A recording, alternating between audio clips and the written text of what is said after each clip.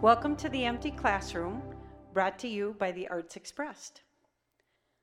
What if we, the body of Christ, as sons and daughters of the Most High, have been living far below, or at best, at the bare minimum of what our Heavenly Father dreamt, created, and made available for us through Christ in the power of Holy Spirit to live this life here on earth?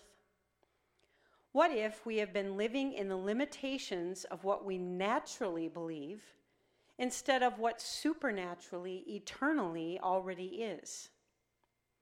What if we have been allowing the institution of church, religion, circumstances, and people to put us in a box with a lid on it that was never intended to have a box, much less a lid? That we haven't remotely tapped into the supernatural sonship that Jesus purchased for his bride, as we are being intimately prepared as sons and daughters that Jesus rules and reigns in and through on the earth. What are the possibilities if the body of Christ would start operating without a lid, without a box, in the supernatural identity that Jesus modeled for all his disciples? What are the possibilities if at every gathering, the fivefold ministries of apostle, prophet, pastor, teacher, and evangelist operated through their redemptive giftings boldly as prophet, servant, teacher, exhorter, giver, ruler, and mercy, to powerfully equip a multi-generational body of sons and daughters in such an intentional way that supernatural gifts, such as signs and wonders, regularly followed on behalf of a lost, broken, and dying world? What would happen if we would tap into the creative flow of heaven's atmosphere as sons and daughters seated in heavenly places, connecting on earth, just as the scriptures are decreeing?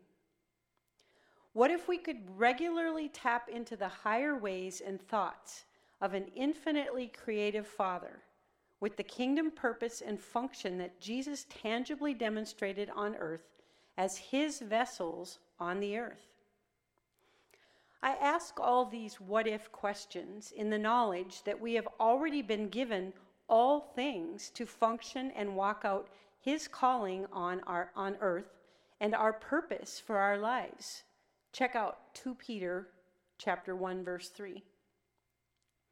He's simply waiting for us to let go of all of our natural limitations, excuses, habits, expectations, religion, and boxes, and start living in the eternal relationship, the eternal favor, authority, and purpose that is heaven's heartbeat for every single one of us. Reflect on each and every one of the questions from today as a family, to identify specific areas where each of you need to shift into Father's alignment and the call he has placed within you and your family. Letting go of the boxes. Discuss the boxes, discuss the lids, and then discuss how to let go and live eternal now. I conclude this equipping by playing a holistic, frequency-infused, Holy Spirit-led spontaneous activation in C528 Hertz to awaken and activate transformation and miraculous revelation regarding all things being possible with Jehovah God through the Word in the power of Holy Spirit.